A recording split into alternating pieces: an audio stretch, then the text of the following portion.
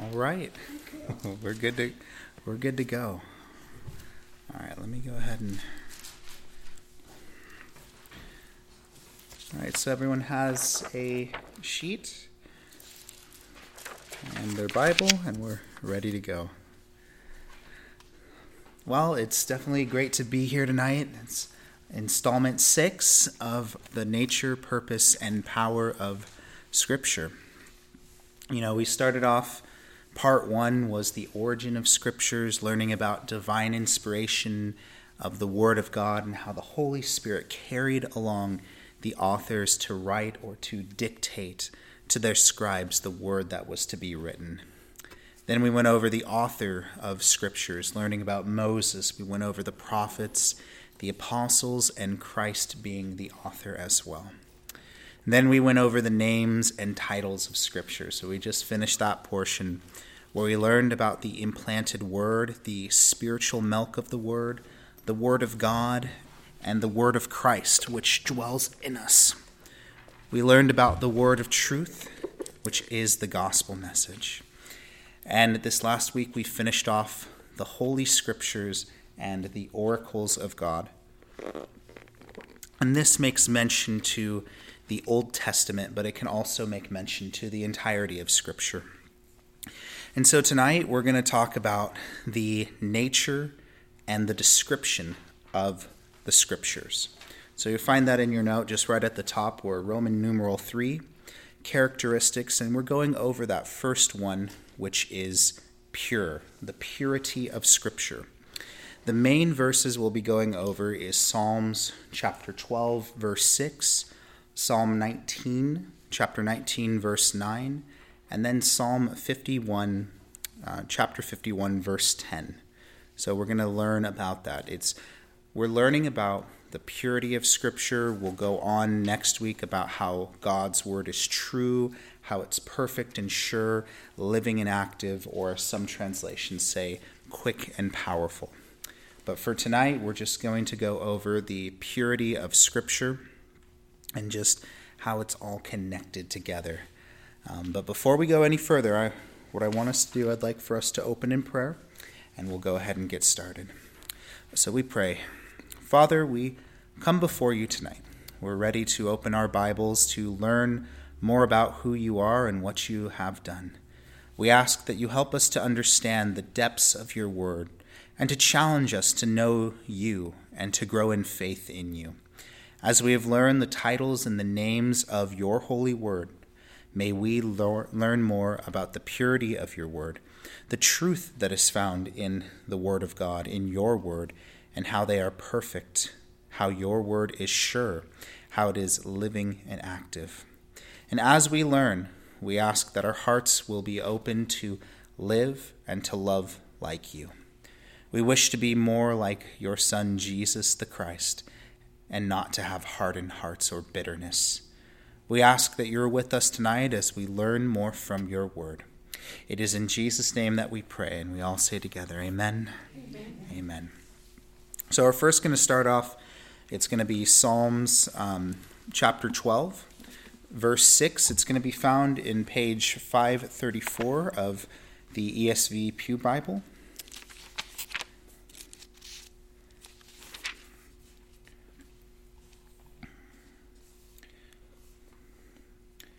This will be Psalm chapter 12, verse 6. So let's read this together.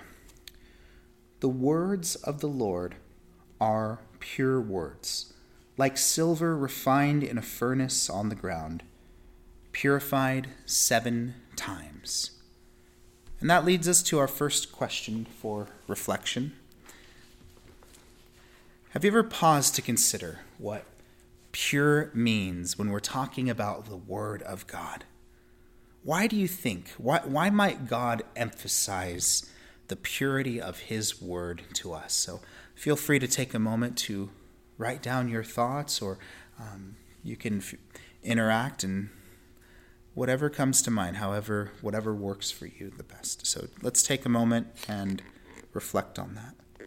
Sometimes the heat gets turned on in our lives, if it will, but sometimes we go through things because it's supposed to kind of mold us. And I know that's very heavy language, but it is true that. And in the same way, we're seeing here that the purity of God's word is something that it's not tarnished, it's not dirty, if you will. And when we are becoming more like the Lord, we are going to have those little imperfections, if you will, taken out, and where we become more holy, where we become more Christ-like. And so that's these are very good answers. These are definitely good answers. So to start off with, this is one of the Psalms of David, and this verse is saying that the words, right, the speech, the commands of the word, these words are of God and they are pure. There are some translations that will say clean or will say flawless. Do any of your translations say in Psalms chapter 12, verse 6, anything different? Does it say pure, clean, flawless? Does it say anything different? So depending upon the translation, I think the main idea is certainly the same, that it has, like this verse is saying, silver that is refined in a furnace. So without error, right? Without flaw.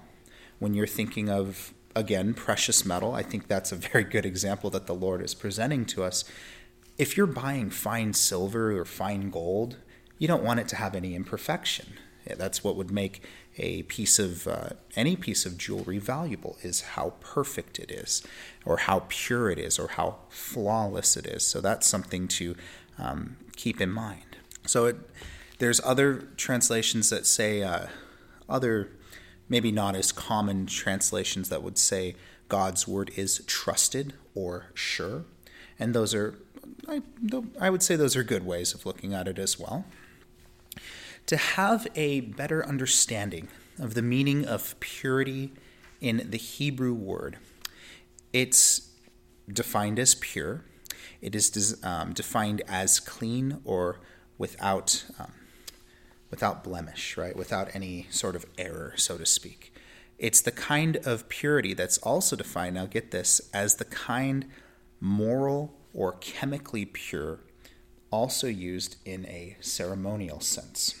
So when we see this word, it's very often used in the Old Testament Levitical law, or the law in Deuteronomy, which is about being ritually pure. So you find that specific word used in the Old Testament law. But here we're finding that purity is used in the purity, the cleanliness, the perfection, if you will, the trust of God's word. Now, I'd like for us to turn to 1 John chapter 1, verse 5 here, because what's very interesting is when we're talking about how God's word is pure, well, we know that the word of God comes from the Lord, and certainly there's a great reminder for us when I absolutely love this verse because it helps 12:10, not 12:20. It helps in our faith to understand this. So 1 John chapter 1, verse 5, it says, "This is the message we have heard from him and proclaim to you, that God is light, and in him is no darkness at all." Now, what's very interesting about this is it's similar to being pure, right? When we're talking about the holiness of God and how God's way is perfect, it's another word to describe the attribute or the characteristic of God. So if you're looking at a light, well, it has to be pure. Have you ever seen, if you're using a flashlight and there's a speck of, maybe there's dirt or mud on it, right? It doesn't do what it's supposed to do. So God being light without having any darkness of him is kind of connected to the idea of God being pure and God's word being pure. And so that helps us in our faith journey. And that leads us to the next question that comes up here. If God is pure and light with no darkness, how does this challenge us? Or how does this comfort you, or how does this comfort us in your walk with him or in your walk with the Lord. So feel free to take a moment and write that down or express your thoughts on this, because it can be a challenge for some, but it can also be a comfort for others. It definitely helps us. It helps us speak to other people about who God is. You'll have some people, every so often, who'll say, well, isn't God evil? Well, no, God's not evil. Or does God sin? Or does God do... It's just simple questions that we hear it and we're like, well, no. Well, here's a verse that's like, well, absolutely not. God will not tempt you, for example. God will test you, but he will not tempt you to sin. That would be clearly against not only this verse, but other verses in Scripture. And so when we're thinking about the goodness of God, the truth of God, we know that God is not a liar, and we know from this verse that there's no darkness in him. So to the ones that they have in their mind thinking, oh, well, God must have some evil qualities, or God must be like me who's imperfect. Well, no, it's really simple, So if you ever speak to someone who is saying, well, God must have sinned, or God must have made a mistake, well, I don't know what God you believe in, but that's not the God that I believe in. Because the God that I believe in is good, the God that I believe in is holy, and he is pure, he is clean. And this is one of those many verses that would show the holiness of God. And so it is comforting, isn't it? Knowing about that. I'll also add this, which I think will help. When you look at other, the pantheon, right? The many gods, right? Think of Roman gods and goddesses, the Greek gods and goddesses. They were very much like humans with superpowers, if you will, right? They had the ability, very strong, or they could control the sea, but they weren't perfect. And I think that's so interesting when you're looking at even the antiquity, right? Those old gods and goddesses, that they were not perfect in any sense of the word. And yet they still worship them.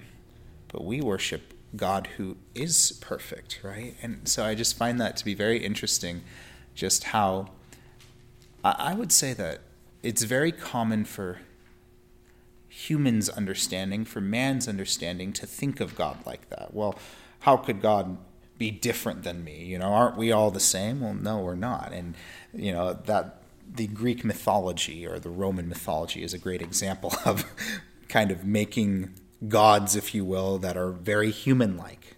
But with our God being 3 in 1, right? Just like the Trinity, or being the creator of the universe, or is giving the way for forgiveness of sins, is very different than what you learn about in those kind of mythologies of old. So, right? They fought with each other. They got angry like people did. So those gods were no different, right? With how we understand other humans. So you almost have to look at it like people who are in positions of power. Like, oh, they're elevated, if you will, in society, but they're still imperfect. You still hear about, oh, this politician embezzled money, or, this CEO committed adultery, right? Or whatever it is. It's no different than how the Greek and Roman mythologies, right? How they elevated their gods, but they were still imperfect, right? And so there's darkness in them, if you will. And so that's really good. So although the 1 John passage does not specifically use the word pure or clean, it still helps us with our understanding of who God is and to understand that his word. Because God is good, therefore his word is good. God is pure, God is light, God is love, he is holy, and he is sovereign. And since God is pure, the words that God speaks are pure. And there are 2 verses I want to share with you that will help us with our understanding of the purity of God's word. We're going to go ahead and turn to Psalm 19, so Psalm chapter 19, verse 9, and that's going to be in page 538 in the ESV Pew Bible. And I'll put that up on the screen right now. Psalm 19:9. The fear of the Lord is clean, enduring forever. The rules of the Lord are true and righteous altogether. Now, if you look previously, you'll see verse 7, the law of the Lord is perfect, reviving the soul. The testimony of the Lord is sure, making wise the simple. The precepts of the Lord are right, rejoicing in the heart, enlightening of the eyes. So a lot of this is talking about, right, the law of the Lord. So also the laws that were found in the Old Testament, right? But the fear of the Lord being clean. This second verse it's pure and it says it endures forever. I'm curious what your other translations say, what it says. The fear of the Lord is what? Does it say clean? Does it say pure, flawless? The idea of this is just so interesting, right? The fear of the Lord being pure, being clean, and it enduring forever, right? It might say, your translation might say it endures forever or enduring forever, but the same idea is still there. And the rules of the Lord are true and righteous altogether. So, okay, we're learning about the word of God being pure, but to have the fear of the Lord is also pure. So having the fear of the Lord, it's clean, it's pure, and it endures forever. So that leads us to our next question. Well then, wait just a minute. How do you fear the Lord in your life? In what ways does God's splendor and majesty influence you?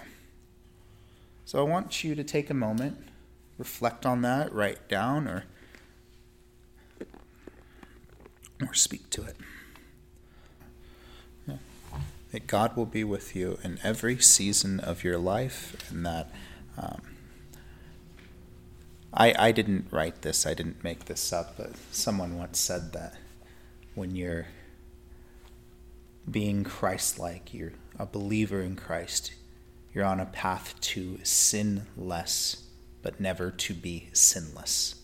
And I thought that was such a nice little play on words there, because we will continue to sin, but it should be less than it was before, especially before you knew the Lord.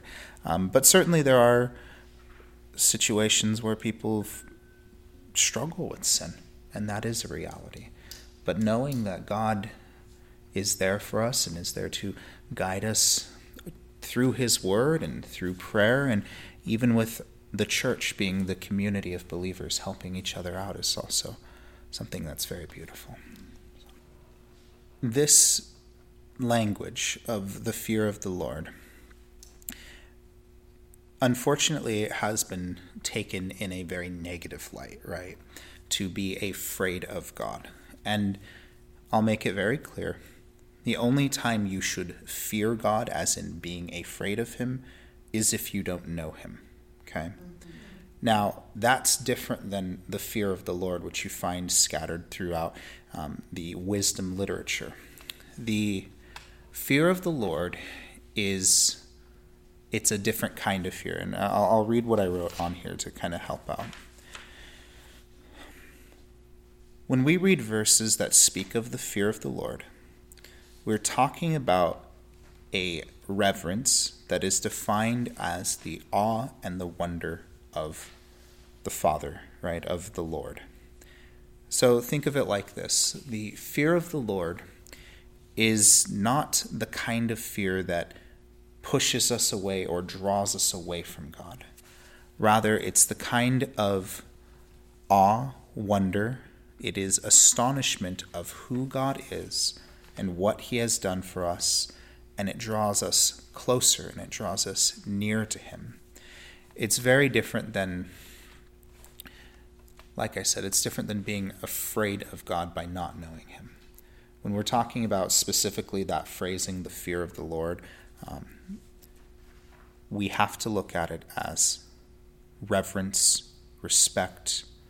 I use awe and wonder a lot, or astonishment of the splendor and the majesty. Now, there have been Christians that I have met who, when they read the fear of the Lord, they automatically think, I must be afraid of the Lord, even if I am a Christian. And that would be inaccurate. That would be incorrect. It would be, at that point, what the fear of the Lord is to the Christian would be different than being afraid of hell or afraid of what life is after death by not knowing God. So I hope that makes sense, because I know that can be a very touchy topic, especially for those who were taught that if you need to be afraid of God, even as a Christian, and unfortunately that can happen. I can't think of an instance where that's happened specifically to me, but I do know people who have felt that way before. There's one. If she watches this online, she'll know exactly who I'm talking about. But there's a Christian that I knew who she read verses that talked about the fear of the Lord, and she's like, well, I'm a Christian. I don't. Why do I need to be afraid of him if I'm on his side? And we had a lovely talk about that, about what that meant. As we go further in this, you'll see there's a nice connection about knowing the Lord, and that I almost want to say that the fear of the Lord is not an accurate way of describing it, but I don't want to change what Scripture's saying. That's why you have to be very careful with certain words like that. They have certain meanings. When we read them, they mean a certain thing. But with this woman that I knew, she's a young lady. She went to youth group, and she had to she knew other people who were taught the fire and brimstone, and if I sin, I'm going to hell. If I do wrong, God's going to throw me out of, into the pit, if you will. And unfortunately, that's more extreme. I think that'd be an accurate way of saying it. I don't want to say a specific denomination, but there are ones out there that talk about that if you sin, you're separate from God, therefore you're probably not going to go to heaven. Well, Scripture actually talks about how no one can pluck you out of God's hand. I'm trying to remember. It's in John. I think it's John 6. But the idea is, when you make a decision for Christ, when you believe in him, you are secure in the arms of the Father, and God will protect you. He will shield you even. And I think we don't want to look at those kind of verses and being afraid when we don't need to be afraid. There's no need to be afraid of the Lord if you know him. It's no different than how some people, when they come to faith, they don't like calling God Father because they might have had an abusive father, right? Or they would say, I can call him, or maybe I don't want to call him Lord. Can't I just call him God? Or can't I just call him something else other than that? Well, I mean, I would say that's one reason why God has many different names, That would be one great thing. But one thing I want you all to know is that there is a connection with the fear of the Lord that's found in the Old Testament with having saving knowledge of the Lord.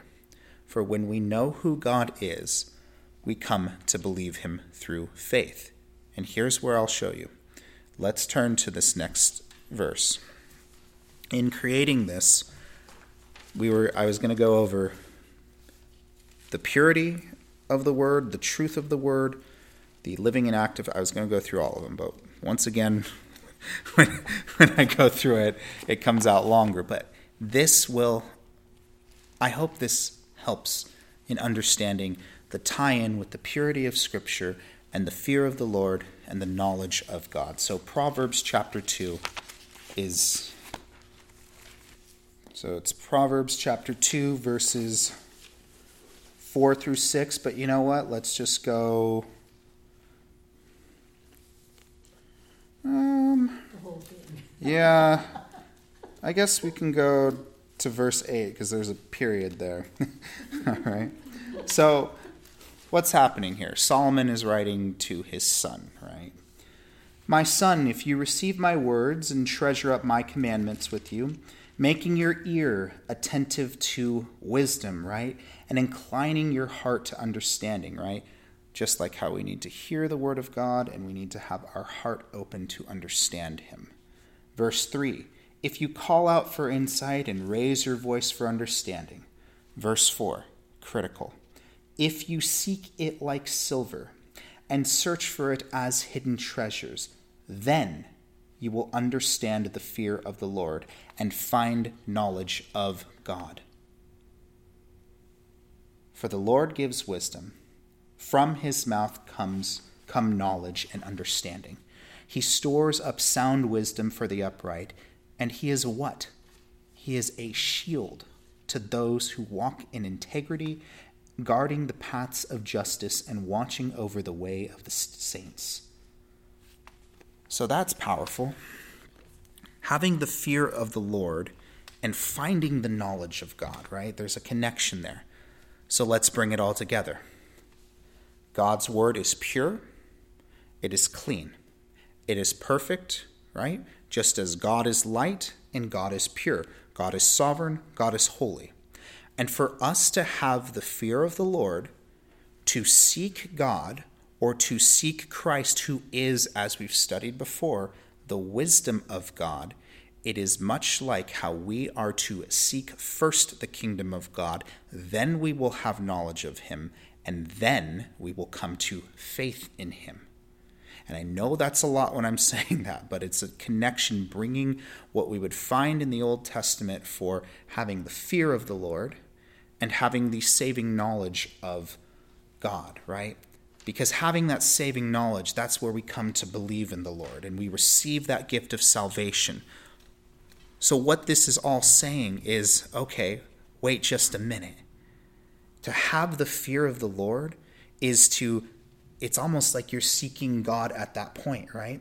To have that awe and wonder for who God is. When we're considering the stars in the sky, the mountains or the sunrises and the sunset, and you're looking at how the heavens declare the glory of God, right? Or how we are without excuse to see through observation that which is created, it helps lead us to the Lord. And so by being in awe and in reverence of creation, that leads us to the Creator. That is actually a way that you would find the Lord before opening the Word of God, right? You find sometimes people who, they don't know the Lord yet, but they're on their way to know the Lord. And when you're looking at the animals, the plants, and they're taking it all in and they're coming to realize, man, there's no way. I'm not being distracted by my phone. I'm seeing all that there is, this splendor and the majesty as we've talked about. And so it's all connected there, right? Having that knowledge, well, there must be something more to this, right? There must be something more to this life, and it's just all kind of the little seeds, if you will, that leads you to come to know who the Lord is. It is through belief in Christ that we have the fear of the Lord, having that awe and that reverence in God. It is through having that saving knowledge that we endure forever. And so that brings us right back to this first verse that is talking about God's words being pure. The words of the Lord are pure words, like silver refined in a furnace on the ground, purified 7 times. Do you see how all of this is connected? It's really remarkable. The Word of God being clean and pure, it helps us to come to know Him. It helps us to grow in faith in Him. This allows for us to gain knowledge of the Lord through His Word, much like the implanted Word. And so this leads us to another verse I want to share with you. It's going to be Psalm 51:10, page 560. Some of you know this one. Create in me a clean heart. Right now we'll read verse 10, but we'll expand in a moment.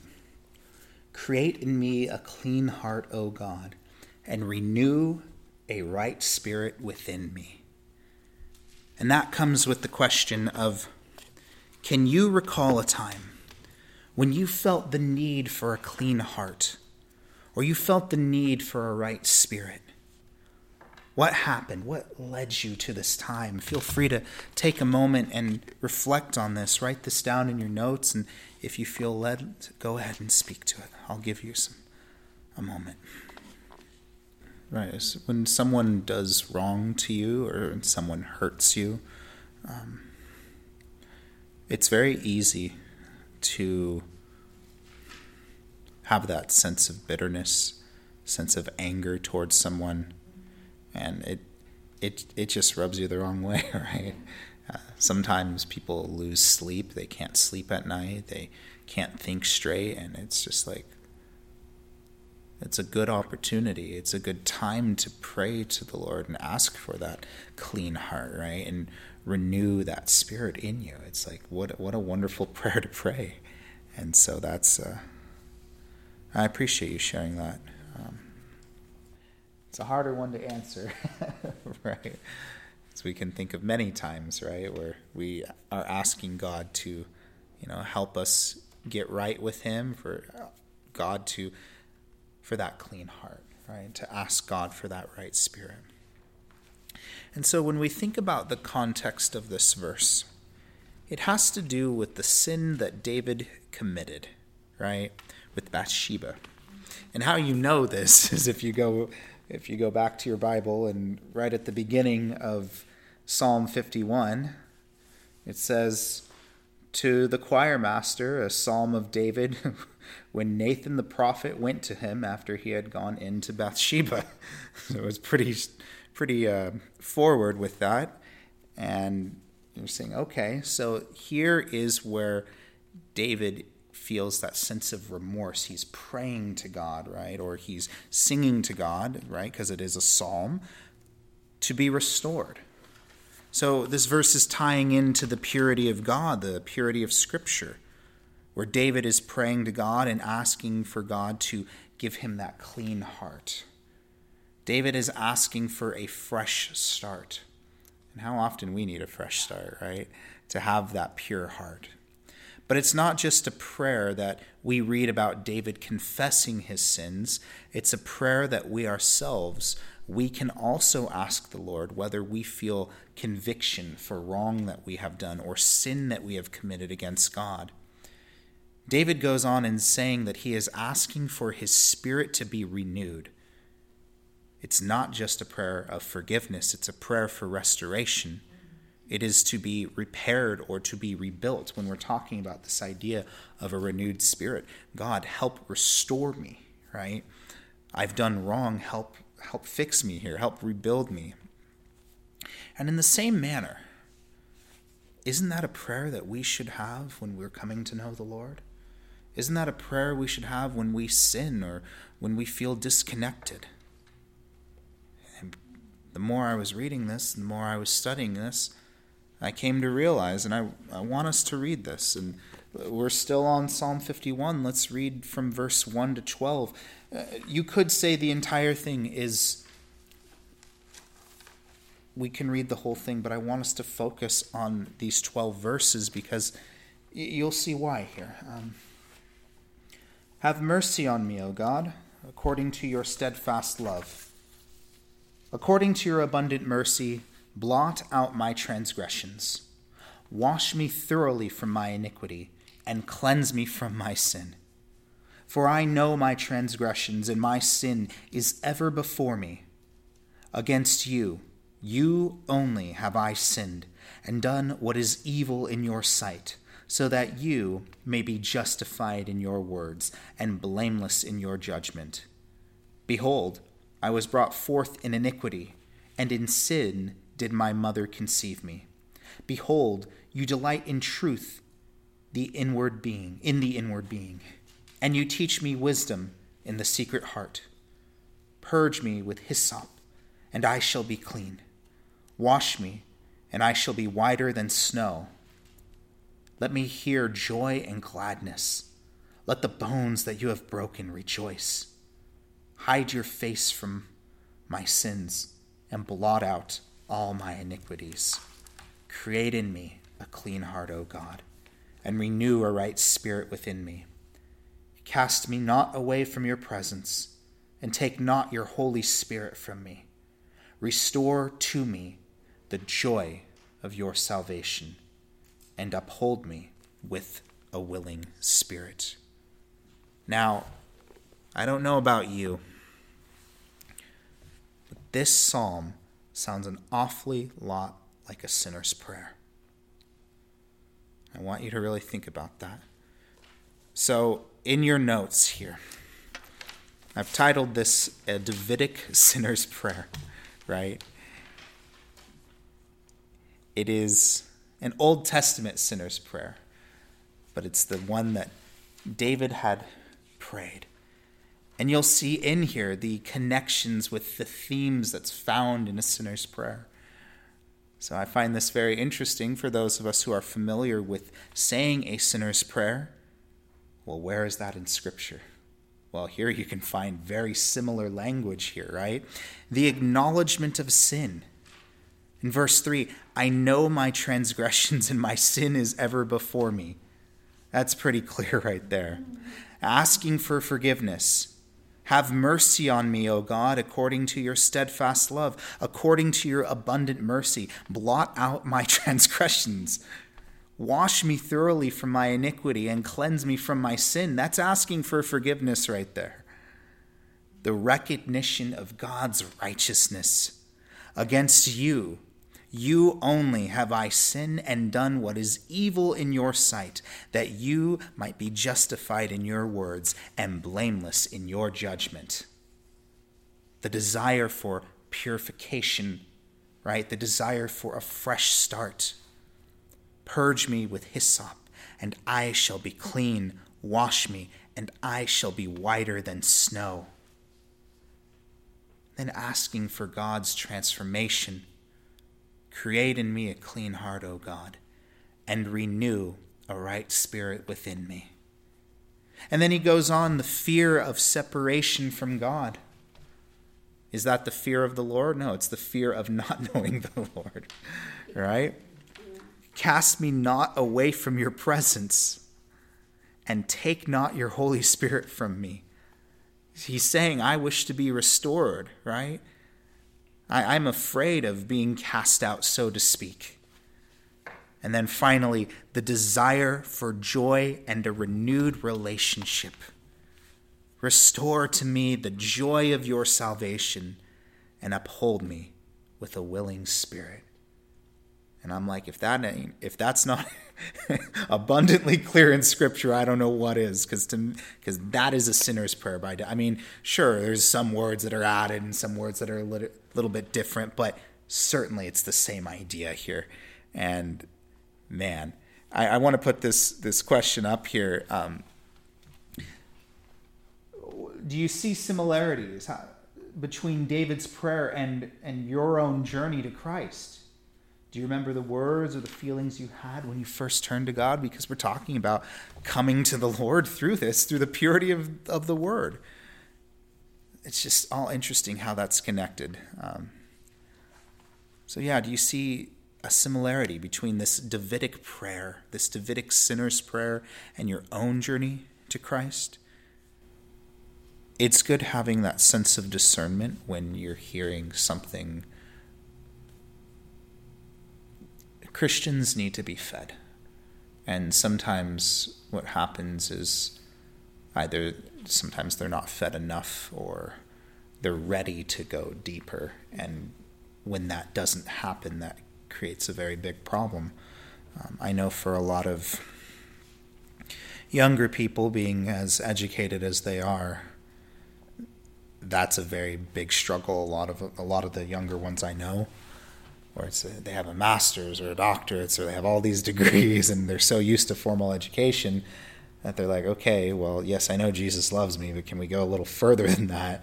And what happens is sometimes those churches say, well, no, this is what we're all about. We're just focusing on bringing as many people as possible. And I know quite a few people who have walked away stopped going to church, period, or maybe they've gone to other churches and that. And so depth is very important when it comes to,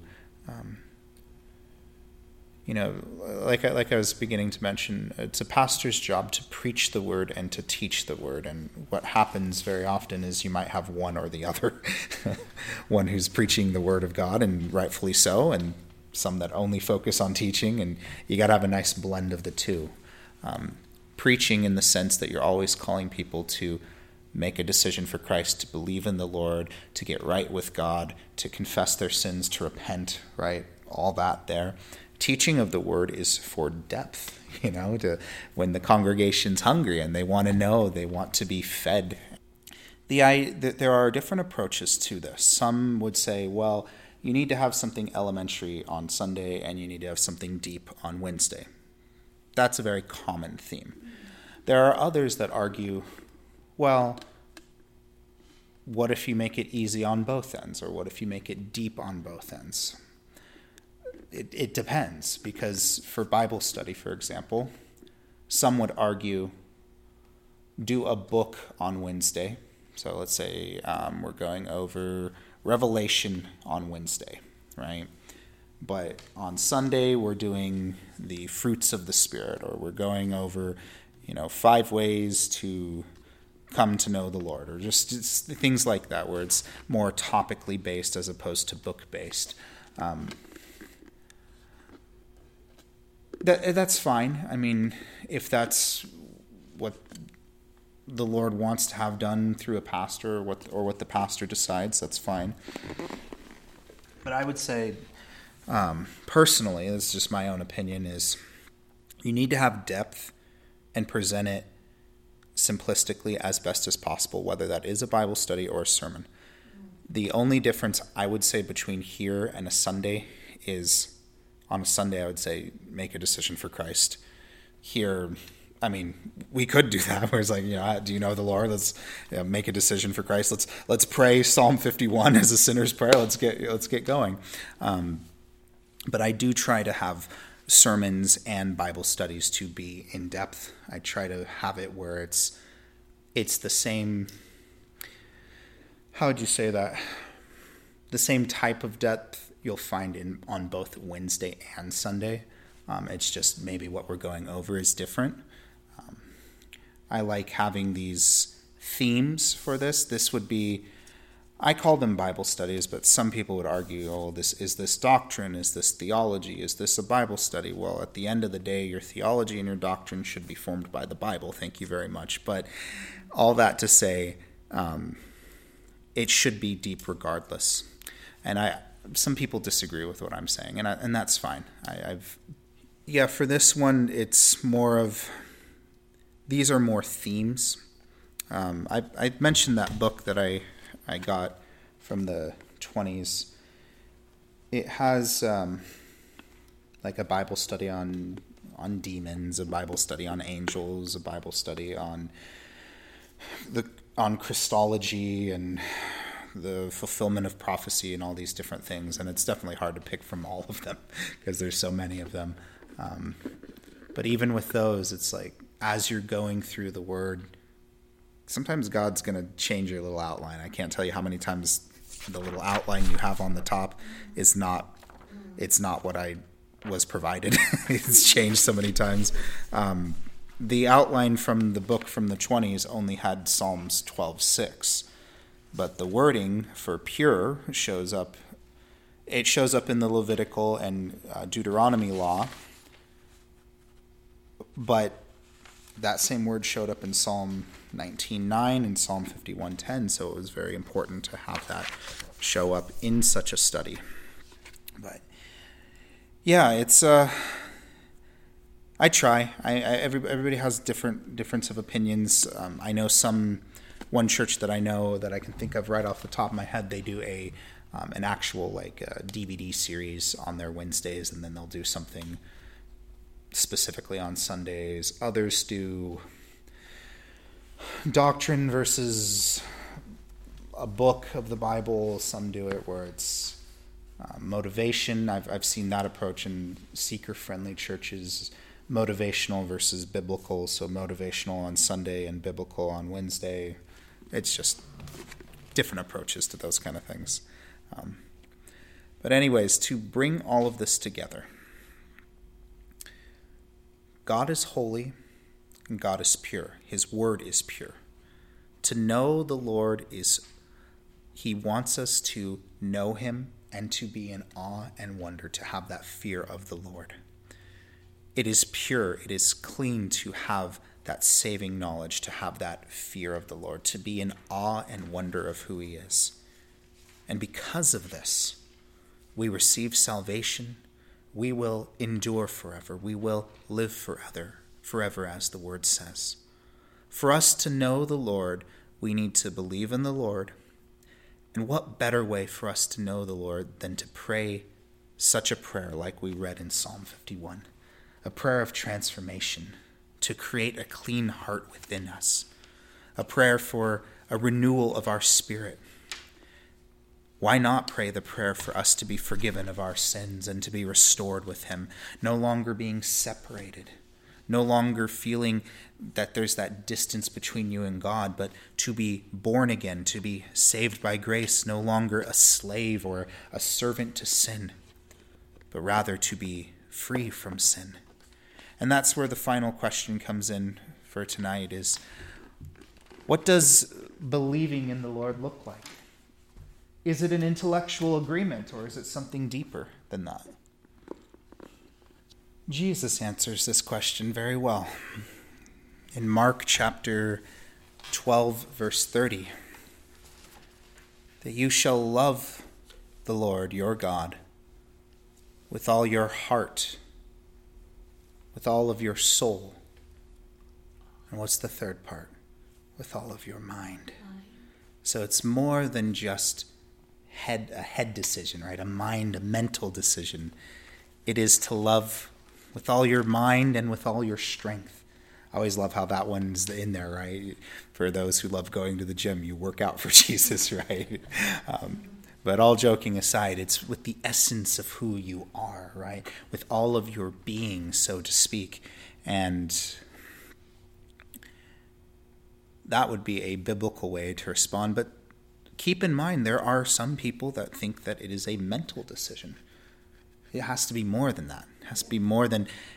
You can even go as far as to say it has to be more than an emotional decision, right? If you think, well, that's crazy for someone to make it just a mental decision, well, think, is it possible for someone to make just an emotional decision or just a strength decision, right? It has to be all of you to make that decision, right? To love your Lord, right? To believe in him. It's something beyond just the mental. That's a powerful feeling, having that, when we talked about the overwhelming feeling, right? How the Holy Spirit carries along the riders of the Word of God. It's no different than feeling the overwhelming feeling. And I love how that's the word to describe the Spirit, right? We talked about how as water is carrying along a boat on the sea, that's the overwhelming feeling that you feel from the Spirit, where it's like, oh my goodness, I'm feeling this sense of love or this sense of warmth or this sense of comfort. And it's undeniable that it is, I think I would say that's a very good way of looking at it, because when we're talking about the saving knowledge of the Lord, right, it's starting with the mental. And what I'm trying to say on here is it's not the only thing, right? It certainly starts from there, and it will go from just like how in the Romans passage, to be transformed by the renewal of your mind, right? So there is a very important sense of the mind, the mental state, and it grows from that. But it shouldn't only be that. It should grow into all of your being, loving the Lord, right? So when we're talking about belief in the Lord, yes, it would be the mind, right? It would be making that decision on there. And I put on here, whether you say a sinner's prayer or you just say, Jesus, remember me, as the thief did, or you make that internal decision, you're just praying and you believe right then and there. You don't utter any words. I know that's a difficult one. Some people would say, well, you need to say the words. Well, Could you not be there praying to the Lord and just offering, you saying, you know what, I believe in the Lord, and you're just praying without speaking? Well, certainly that is possible. And all that matters is that whatever it is, whatever way it is, coming to believe in the Lord. For some people, it is a sinner's prayer. And I'm not saying I'm not invalidating that. It is a great way to come to believe in the Lord. Jesus, remember me is another great way, right? Just praying and being and just believing. Sometimes if it's you alone at a church one day and something happened and you just are there praying and you're believing in Jesus, that could be it. Could be one of those. I think of the Harvest Crusades. It could be coming to faith in those. There's many different ways, but it should all come back to belief, right? Because it is in believing that we then receive salvation. So whosoever believes shall not perish, but have eternal life. And this reminds me so much of the Luke 23, verses 42 through 43. He said, Jesus, remember me when you come into your kingdom. And he said to them, truly I say to you, today you will be with me in paradise. And you see, this is the encouragement, though. The encouragement is that we come to see that God is holy and that his way is perfect and that his word is pure, it is clean. And I pray that God will work in and through us. He'll continue to work on us.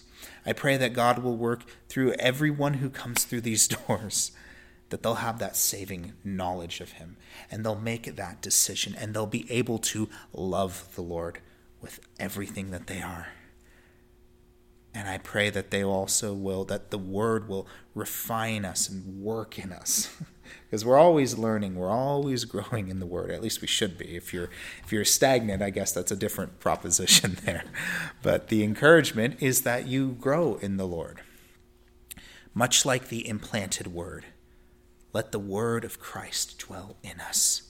And may we become that beacon of hope for others, sharing in our faith with our testimony, sharing with Scripture. I'm waiting for the day where someone says, hey, go to Psalm 51. There's your sinner's prayer right there. You just open a Bible and say, hey, look, let's go over this. I mean, that's a great way to do it. It's just many different ways, but still leads to belief. I'm not saying there's many ways to salvation. I'm saying there's many ways to come to believe in the Lord. It could be through the observation of nature, as we were talking about earlier. It could be through simply just reading the Word of God. But as long as you come to having that saving knowledge of who Jesus Christ is, that he lived, he died, he rose again, of who he is. When we talk about the thief on the cross, I'm pretty sure he recognized who Jesus was at that moment, at those last moments. And so may we share in our faith, in sharing the word, sharing our testimony, how God has worked in us, through us, around us, people we know. I mean, it's just wonderful to have that opportunity with people. Well, I want us to go ahead and let's just close in prayer, and it's been really good. Let's pray together. Father, we thank you for this time, for us coming together and going through your word. May we come to realize that there is life, there is truth, there is purity that exists in Scripture. Your word is life, and you call us to believe in you, and to through belief we receive salvation in you. And upon salvation you work in and through us, refining us and making us more like you. I pray that it is our desire for not just us here tonight, but for this church to be more like you, to read Scripture, to study Scripture, to hear the Word of God preached, and to just go deeper in the Word, that we can become mature in our faith, that we can defend the faith, and that we can discern what is good and what is bad, what is right and what is wrong.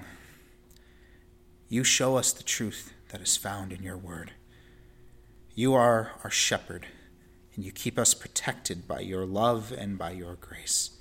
May we boldly go from this place to know you, to grow in you, and to go in your holy name. It is in Jesus' name that we pray. Amen. Amen. Amen.